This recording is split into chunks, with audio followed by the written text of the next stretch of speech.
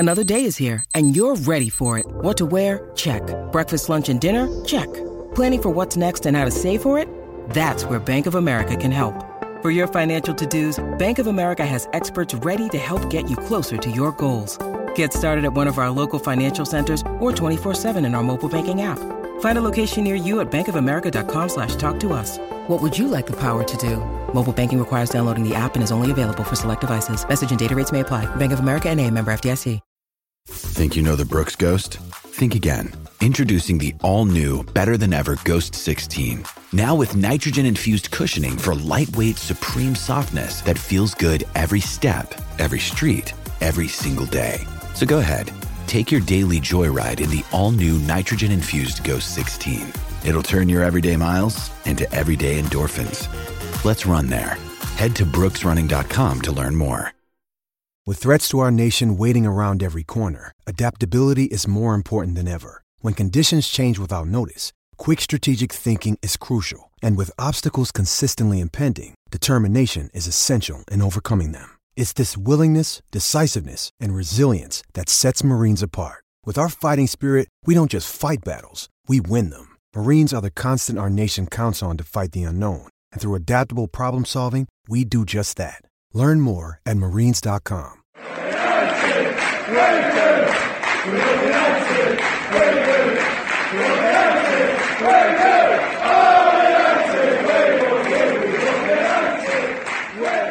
Hello and welcome to Series 3, Episode 9 of the Manchester United Weekly Podcast. Thank you for joining us as always. We're in a mixed mood as United take a point from Anfield. A decent result, but somewhat disappointing after our electric start to the season. As always, we've got our unparalleled youth and loan roundup as Angel Gomez scores for England's under-17s at the World Cup and the under-18s battle Wolves on Saturday morning with a hat-trick from Mason Greenwood. Jack, United poor to watch but get a point. It's all about expectations, attitude and the big picture, I guess. Let's talk about all of that. Do you think we came for a draw? I do, yeah, 100%. The thing is, if you offer me before every single season a point at Anfield, you'd probably take it, right? I think a lot of people have kind of been talking about this in the last since yesterday, but in Alex Ferguson's last, I think 5 games at Anfield, there were 4 defeats and 1 win. So it's not like Anfield is never an easy place to go as Manchester United, because Liverpool are always up for the game. They're always going to play you hard, always going to be a tough game. So if you offer me a point at Anfield before every single season, I will take it 100% with no hesitation, really. The problem I think that people have had is the way that we played, and we'll get into this more. But I think we did come from the draw, and to be honest with you, from what I expect that was Mourinho's plan, he probably came out the game feeling pretty happy about it, whether we were or not. Yeah. I mean, I guess it seems strange to say this. We've been spoilt by Louis van Gaal and his double 2 victories at Anfield and 2 at Old Trafford against Liverpool in his first 4 games against Liverpool. We've been spoilt by him, and he was back at Anfield, got a good reception from the travelling support, which is nice to see. But yeah, did we come for a draw? I think we didn't come for a draw, but Mourinho, yeah, he comes out of that very, very pleased. I guess I think when I watch Mourinho in big games that he plays not to concede rather than plays to draw. So the focus is entirely on not conceding. And if our key players, if our best attacking players can then grab a goal, the focus is still on not conceding. But it breaks down when the key players don't take chances or don't perform like Lukaku and Mkhitaryan did. And it's inevitable that will sometimes happen. And it sometimes leads to a boring 0-0 draw. So it's frustrating. Yeah, absolutely.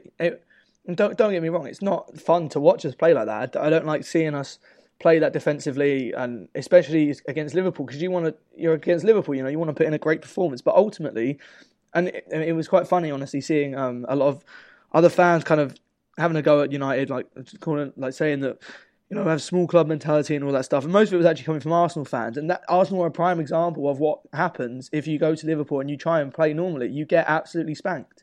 Arsenal went there and got beat 4-0, and if we'd have gone there, played attacking football and got beaten 4-5-0, the criticism of Mourinho would be even more than it is now. So in some ways, it's almost like you can't win. And if we'd have ended up winning that game 1-0, I don't think anyone would be criticising Mourinho for the way that we played. So I think you're right. He does go out to not concede. And in the big games, sometimes you need to do that. The problem I think that a lot of us have is that even on the counter, we spoke about this with Brad in the last episode. What we expected from the game was us to set up pretty similarly to how we did last year at Anfield, and that's what we did. but we expected us to change from last year and be more aggressive and more expansive, a little bit more expansive on the counter-attack. And I think that was the aspect that was the most disappointing. Yeah, it's the first glimpse of how the new Mourinho side plays against big teams. It's not different to what the old Mourinho side was, the one from last season. I guess the biggest frustration is that if we're going to get 3 points away at any big club, any of the top 6, you think Anfield and the Emirates are the two where you're going in and you're thinking we can beat these teams even though they're at home. You go to the Etihad and you think, oh, Christ. You go to Stamford Bridge and you're not confident ever at Stamford Bridge. And Spurs are a good team. But we could beat Spurs as well. But you go to Anfield, you think Liverpool are there for the taking, particularly in their run of form. But they're very weak defensively. I think we've got a better attack than them as well, and we've certainly got a better defence. So we should be scoring and then outscoring them, and with a better defence. And that's what makes it so frustrating. You can understand this against a superior opposition. City are one of them. Or even an opposition where you know that they could beat you because they're a well-balanced team, like Chelsea or Spurs. But Arsenal and Liverpool, they're the two teams you're looking at and thinking, we need to beat some of the top 6 because that's the only way we're going to win the league, because all of the top 6 are beating the lower sides. I mean, this weekend, a bit of an anomaly with Chelsea losing to Palace and Arsenal losing to Watford, but we have to win some of our games against the top 6, and if we're going to win one away from home, I would have thought it would be Anfield or the Emirates. I 100% agree, yeah. You can't really see any team going to the Etihad or any big team, especially us with our record at Stamford Bridge, going there and getting 3 points. So you do have to kind of take advantage of Anfield and the Emirates because, as you said, you can't win the title playing not winning against any of the top 6. We've seen that, again, to go back to Arsenal, you've seen that from Arsenal over the years. How many times they completely destroy most of the small teams, but then end up not winning against any of the other top 6, and it cost them the title in the end. So you do have to try and get a few wins here and there. But as I said, our record at Anfield has never been great. Even in the Ferguson era, it's never been great. So I think a point at Anfield isn't the end of the world, although I guess in the current state of it, if you took, I mean, like as we did last episode with the combined 11s, if you took those teams player by player, we're clearly the better side. So I think that's kind of what is driving a lot of this frustration, because I think we are a better team than Liverpool. We just didn't show it at the weekend. Good piece from Miguel Delaney in the Independent saying Mourinho's actions and his words after the game basically showed his footballing philosophy of not being proactive and waiting for the opposition to make an error and then capitalising on that. And I suppose that's a difference between this United side and our main rivals for the title, and generally our main rival City, is that we don't really look to impose ourselves on the game. We wait for the opposition to sort of expose their own weaknesses, and then we capitalise on that. And we've done that against the small teams to an extent. We've got the first early goal. That's obviously us sort of imposing ourselves on the game. But once that happens, we wait for them to tire, and then it's pretty ruthless from there. But Liverpool are there for the taking. It's a poor Liverpool side with injuries, with Sadio Mane out, their best player, and yet we didn't take the opportunity to beat them. That's not really what this Mourinho side does. Yeah, it's not the kind of team that's going to take the other top 6 teams apart like you can imagine Pep City doing, or even this Liverpool team, to be fair, doing sometimes as well. It's not that kind of, or I mean, it could be, but that's not the way that Mourinho approaches games like this. I mean, whether we like it or not, we kind of just have to accept it for what it is at the moment. I expect that Old Trafford, maybe you'd see us play, I would hope anyway, you'd see us play a little bit more attacking and a little bit more expansively and not kind of sit back the way that we did against Liverpool. But yeah, we aren't that kind of team. And also, I think we also have to maybe reserve some judgment about the way we're going to play in big games a little bit until we get Paul Pogba back.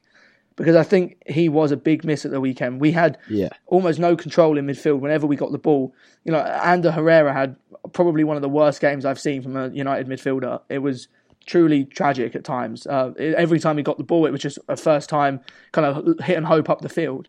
And so that wasn't helping. I think when we get Pogba back, him playing in big games will make a big difference. So I think maybe we have to reserve some judgment on that until, one, we have Pogba back, and two, when we play a big team at home, because I think that will be more kind of, will give us a better idea of how Mourinho wants us to set up in these big games. But yeah, it's the early signs are not that we're going to go out and be this attacking, free-flowing team like you probably imagine City or Liverpool being against the other top sides. We're not that kind of team, and we know that. That's Mourinho's game. He's done that throughout his career. So I think, as much as it annoys us that we play like that, because that isn't the United way or whatever you want to call it, I think we ultimately have to accept it and trust in Mourinho in some ways, because he's been doing this for a long time and he's been very, very successful at it. Like, you look at his title-winning campaigns with Chelsea, and the big game record is we don't concede. If we can nick a goal or two, then great. Yeah, and Thierry Henry is a United sympathiser, you'd say, on Sky, and he was saying, well, had Lukaku been in the right frame of mind for that brilliant chance. I mean, that chance was wonderful to watch, the interplay between Lukaku, Martial and Mkhitaryan. But it was the only one. And had Lukaku been in the right frame of mind there and taken that chance, then he'd be coming away thinking Mourinho masterclass. Exactly. This is the thing. It's just one of those moments. And this is what annoys me about a lot of the people kind of complaining about or even being happy about the game. It's like one small thing like that, one chance taken, and everyone's opinions completely changed. Then it's Mourinho masterclass, we're going to win the league, whatever, and now everyone's down in the dumps. I think one game, you can't read everything just for one game. Absolutely. But the focus on big game performances is right to focus on that, because maybe 7 years ago, you didn't need to win the big games, because the top most of the titles that Ferguson won were competing against one other big team or two others in a properly good season. So we had the period against Wenger and Arsenal, we had the period against Chelsea and Mourinho, and then Ancelotti and Avram Grant even, and we had the period against Liverpool's Benitez, and then against Mancini's City. But you could beat the rest of the top six, because it wasn't a top six, it was a top three or a top four, and quite often a top two. You could beat the other big teams. But now, because the top six is so big and so strong, and they're beating all the low opposition, we do need to win these big games, because you see City absolutely battering Stoke 7-2. Chelsea had a blip, Arsenal had a blip, they're going to have a couple. We're going to have a couple, so is City. But generally, the big team side against the small teams their records are pretty brilliant. And the gap is back to being quite big. So it's not just, we can't just be drawing the big games. And yeah, I think you're right that we have to wait for a performance at Old Trafford, because an away game's very different, and we have to wait for a performance in which our best player, Paul Pogba, is extra points. They are in the title race and in the top four race, they're worth 6 points, because if you're getting 3, you're hurting a direct rival. It's not a positive performance, is it? And it's not a positive feeling, but it's one that you can move on from fairly quickly. I think ultimately, in some ways what we have to take out of this game is that we didn't. That's the thing. It's not a positive performance by any means. There are very few positives that you can take out of that game. Let's be honest here. It wasn't a good performance. I mean, maybe in Mourinho's mind it is, but to the rest of us watching, it wasn't a positive performance. But what it didn't do is it didn't damage us going forward. You look at, I brought up Arsenal earlier. You look at what happened when Arsenal went to Liverpool and they got rolled over 4-0. That kind of defeat damages you, and it damages you for a period after the game as well, mentally, and it kind of can mess up the next few weeks. And so it wasn't a positive performance, but it also wasn't that negative of a performance as well. Yeah, Jurgen Klopp, he does talk some rubbish. I might use a stronger word if I wasn't on the podcast, but yeah. Yeah, if I didn't have to click explicit or not explicit on Acast after we do this, I may well use a stronger word. I mean, United had one big chance and Liverpool had one big chance, and yet he comes out, him and his team come out talking like they're the saviours of football, and he's a Liverpool manager who's yet to win a trophy at the club, and has, one win in their last 8 games? And yet he comes out having hosted Man United, who have sat back all game and not really put in their best performance. And yeah, we defended okay, but we're without our strongest defender and our strongest player. They're without their strongest attacker, fair enough.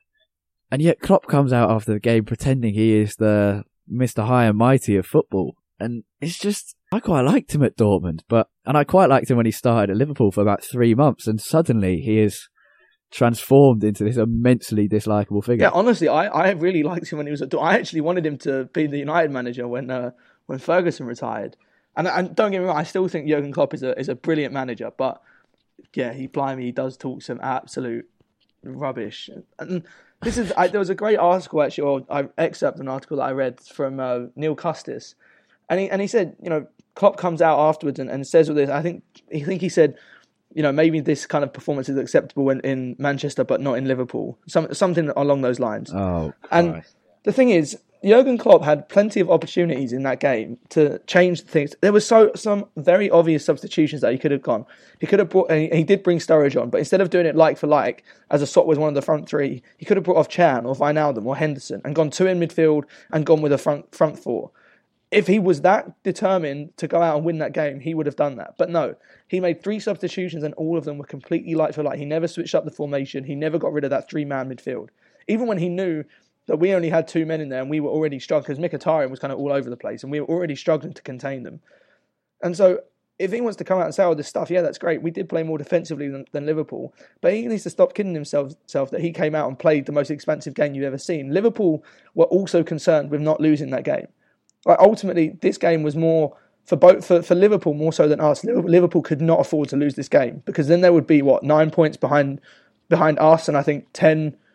More than that, 11 points behind City. I think Liverpool cannot afford to go that far behind. So Jurgen Klopp coming out saying all this after the game, it sounds great. It's a great soundbite on TV, as it always is from Jurgen Klopp, but it has very little substance to it. Yeah, and at some point, Liverpool fans will realise that for all his nice words, he has not got a great record as Liverpool manager. And yeah, he complains about United and Mourinho not attacking and not going for it, but just look at the substitutions. Mourinho brings on fresh attacking legs in Rashford and Lingard.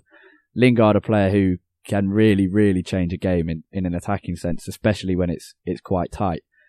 And Klopp just stays as it is, despite it being 0-0, despite them failing to make chances, and despite them not needing that defensive cover if they were going to risk it, but he didn't. So, yeah, I think our feelings on Jurgen Klopp are clear. Talk about a couple of specific players.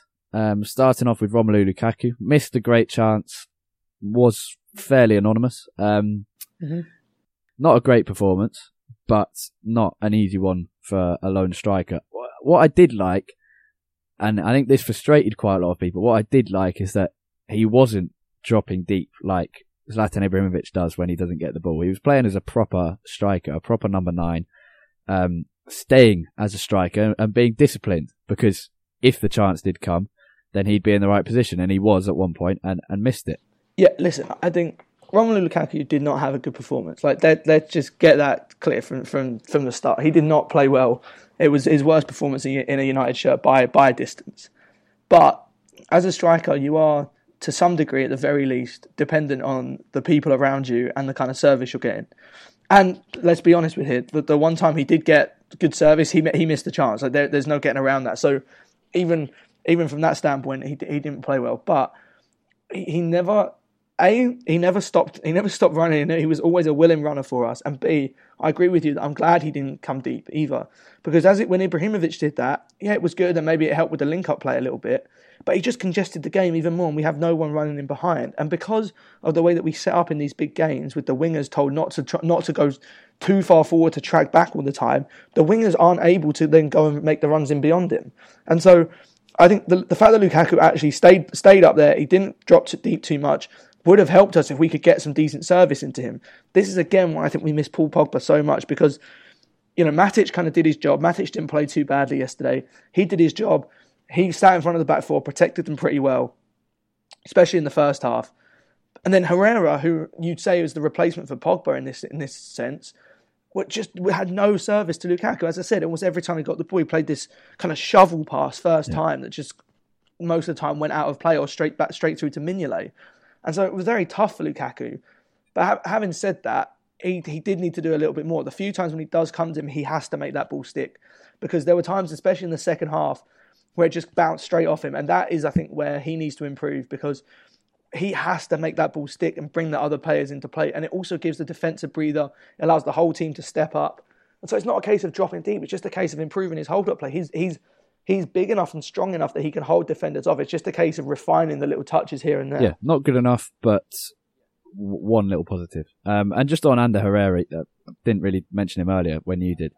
His contract's out fairly soon. He'll probably get a 1-year extension, but after that, for as much as I love him and as much as he understands the club in the way that Raphael and Patrice Evra did, he's not impressing with his performances this season. And maybe it's because of the system and he doesn't quite fit, but as a replacement for Paul Pogba, not adequate. And it's... Well, and you can see just from his place in the pecking order now, he was, alongside Pogba, he was first choice midfield partnership now. Now he's behind both Matic and Fellaini is overtaking him as well. A big difference. And it's just the lack of discipline and the lack of genuine world-class quality to deliver that service to a lone strike in a big game.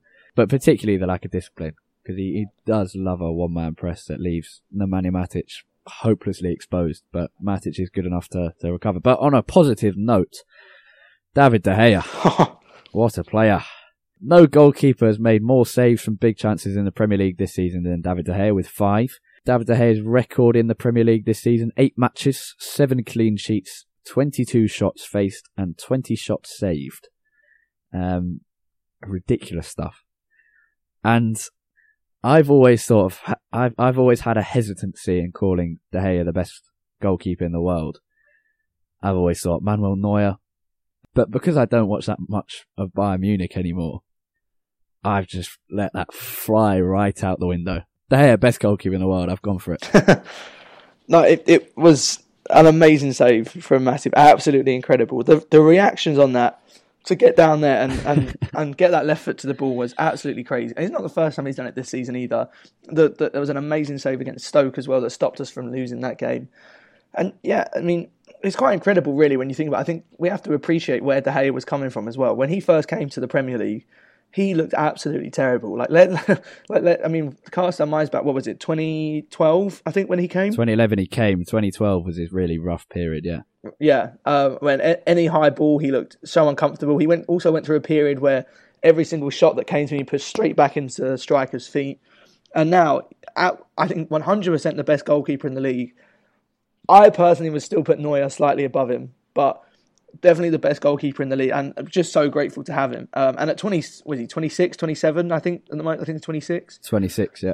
I mean, still got 10 years at this level if we were going on how goalkeepers normally kind of progress. So it's just an absolutely brilliant save and a brilliant goalkeeper. Just so thankful to have someone like that in the net.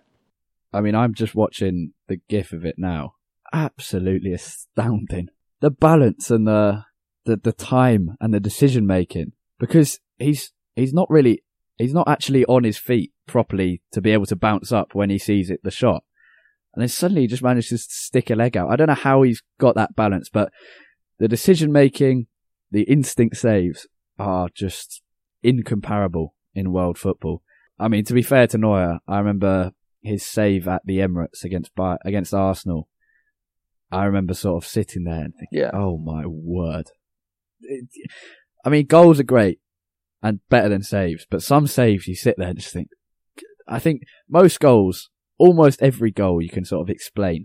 You can say, yeah, I can see how he's done that. Brilliant goal, brilliant player, I can see how he's done that. Some saves you just sit there and go, no explanation whatsoever. And De Gea is one of them. The thing with the De Gea-Neuer comparison, I think in some ways it's harder for Neuer to show off how good he is because he doesn't face anywhere near as many shots as De Gea does. Yeah. Because Bayern are so good and so dominant that he probably faces as many shots as De Gea does in 3 weeks in a whole season. Yeah, but no. De Gea, brilliant.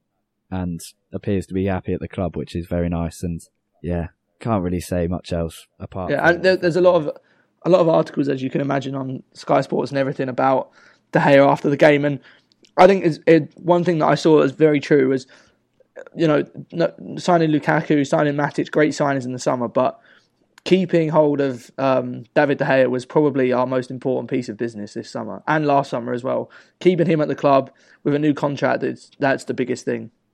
Yeah, and I always refer to Paul Pogba as our best player, but realistically, De Gea is, in terms of stature in world football and comparisons to in comparison to the other players in his position, De Gea is our best player quite easily. Yeah.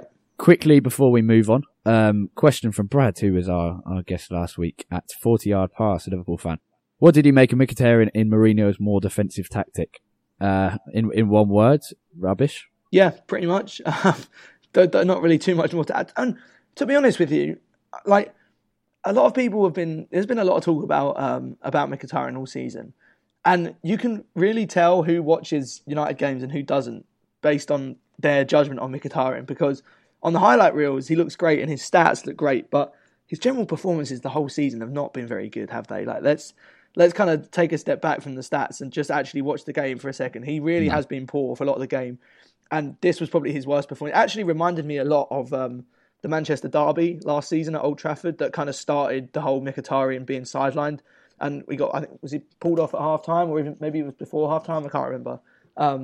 But yeah, it was just an awful performance. Reminded me a lot of that City game. And the problem with Mkhitaryan is he drifts in and out of the game too much. And I think if he's playing out wide, he can kind of get away with it a little bit more. And that's where he played at Dortmund in his best 2 seasons there.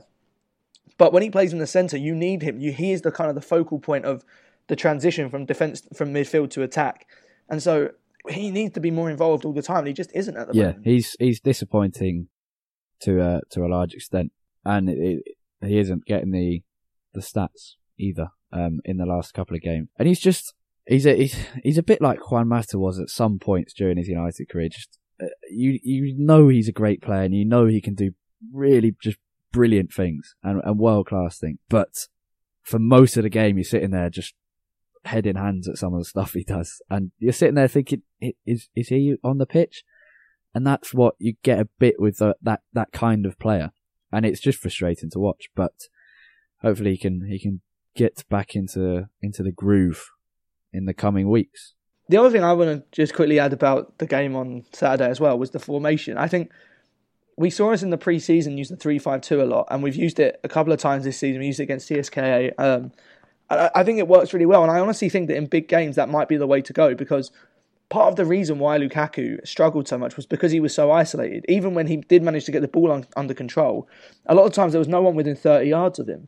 And so if we play 3-5-2, not only does it give us, when we're in defence, come with kind of 5 at the back with the 3 centre-backs and the 2 wing-backs, it then allows you to have 3 men in midfield, which is great to have, and then also 2 strikers as well. So let's say if you had Lukaku and Martial, or Lukaku and Rashford up front, both of them together, who can work with each other.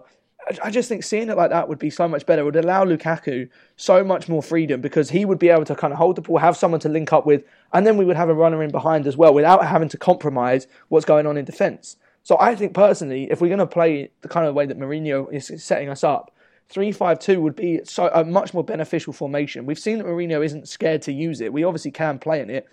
CSKA Moscow is probably arguably our best performance of the season, and we played 3-5-2 in that game. So I don't see why we can't try and do it a little bit more. And I think in big games it could be really effective. Yeah, it'd be interesting to see it. And I mean, the game we used it in, the CSKA game, was the one where the opposition were using that kind of formation. So Spurs, Chelsea, we've got Spurs coming up at the end of October. I think it's the 28th, and Chelsea start on November 5th, I think.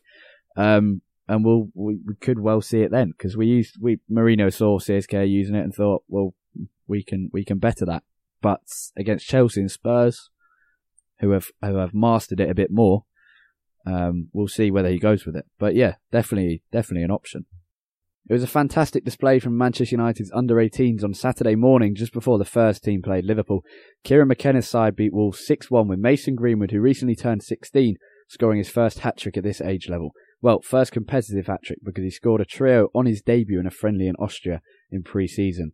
He's a fantastic player and showed it against Wolves, becoming the second youngest player to score a hat-trick for the under-18s in a new under-18 league format, only beaten by Angel Gomez, who did it aged 15 and 361 days.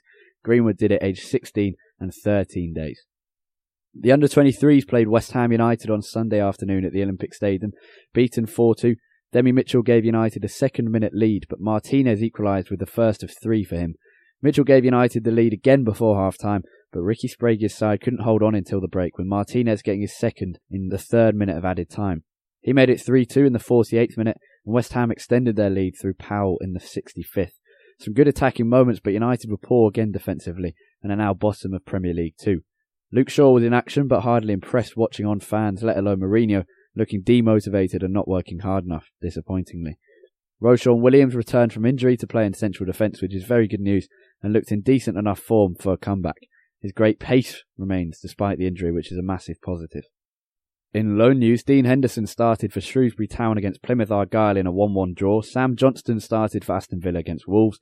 Timothy Fosu-Mensah came on as a sub for Crystal Palace in a shock 2-1 win against champions Chelsea. Regan Poole was an unused sub for Northampton Town against AFC Wimbledon.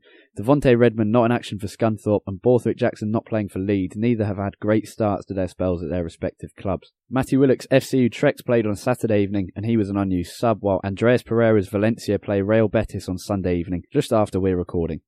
In international news, Angel Gomez captained England against Iraq in the Young Lions' final World Cup group game in India. He scored the first goal and assisted another before coming off after 67 minutes. That's his first start at the World Cup, and with Jadon Sancho returning to Borussia Dortmund after the groups, who will likely start in the knockout stages as well. Right, Wednesday, Champions League is back. I mean, it's just nice to have football back in general, but Champions League back. Third game back in it. Wednesday, 7:45. Another big game. You got to be. I mean, Benfica away. You can see a similar performance to Anfield. Yeah, I can. I hope that we're not quite as defensive as that, honestly, because that would be pretty annoying. I think because Benfica are a decent team, but I don't think they're near kind of the Liverpool standard, and we need to bounce back from what was, let's be real, a disappointing performance against Liverpool. So I hope that we do kind of come out, play a little bit more open. Speaking of 3-5-2, I wouldn't be surprised to see us line up like that. So yeah, let's hope that we can have a much more positive performance, hopefully get the win against Benfica and go, 9 points from 9, in the Champions League. Yep, very good start in the Champions League. 3-0 against Basel, 4-1 against CSKA. Could do with something similar against Benfica, but I couldn't see it happening at all at CSKA, so I'll be very happy if they prove me wrong once more. Score prediction though? Going to go for a scrappy 1-0 win. Yeah, can see that. I'll go 2-1 United. Be a bit more positive. That's all we have time for on Series 3, Episode 9 of the Manchester United Weekly Podcast. Thank you to Alexander Young from the US and Me Green NZ from New Zealand for giving us a couple of nice 5-star reviews. If you're enjoying the show, lend us a minute or so of your time and give us a nice little review on iTunes. It's a massive help to us, and you get a little shout out on the outro. Cheers for listening though. For more from us, follow us on @UTD Weekly Pod on Twitter. That's POD at the end. Jack is at UTD Tate. That's TAIT. And my name's a bit simpler to spell. @HarryRobinson64 on Twitter. The Old Trafford special we mentioned a couple of weeks back is happening, but not for a couple of weeks. Probably during the next international break if things work out for us. We've got some really good guests for it. I'm excited about it. So should you be. Cheers for lending us your ears. Have a great week. Goodbye.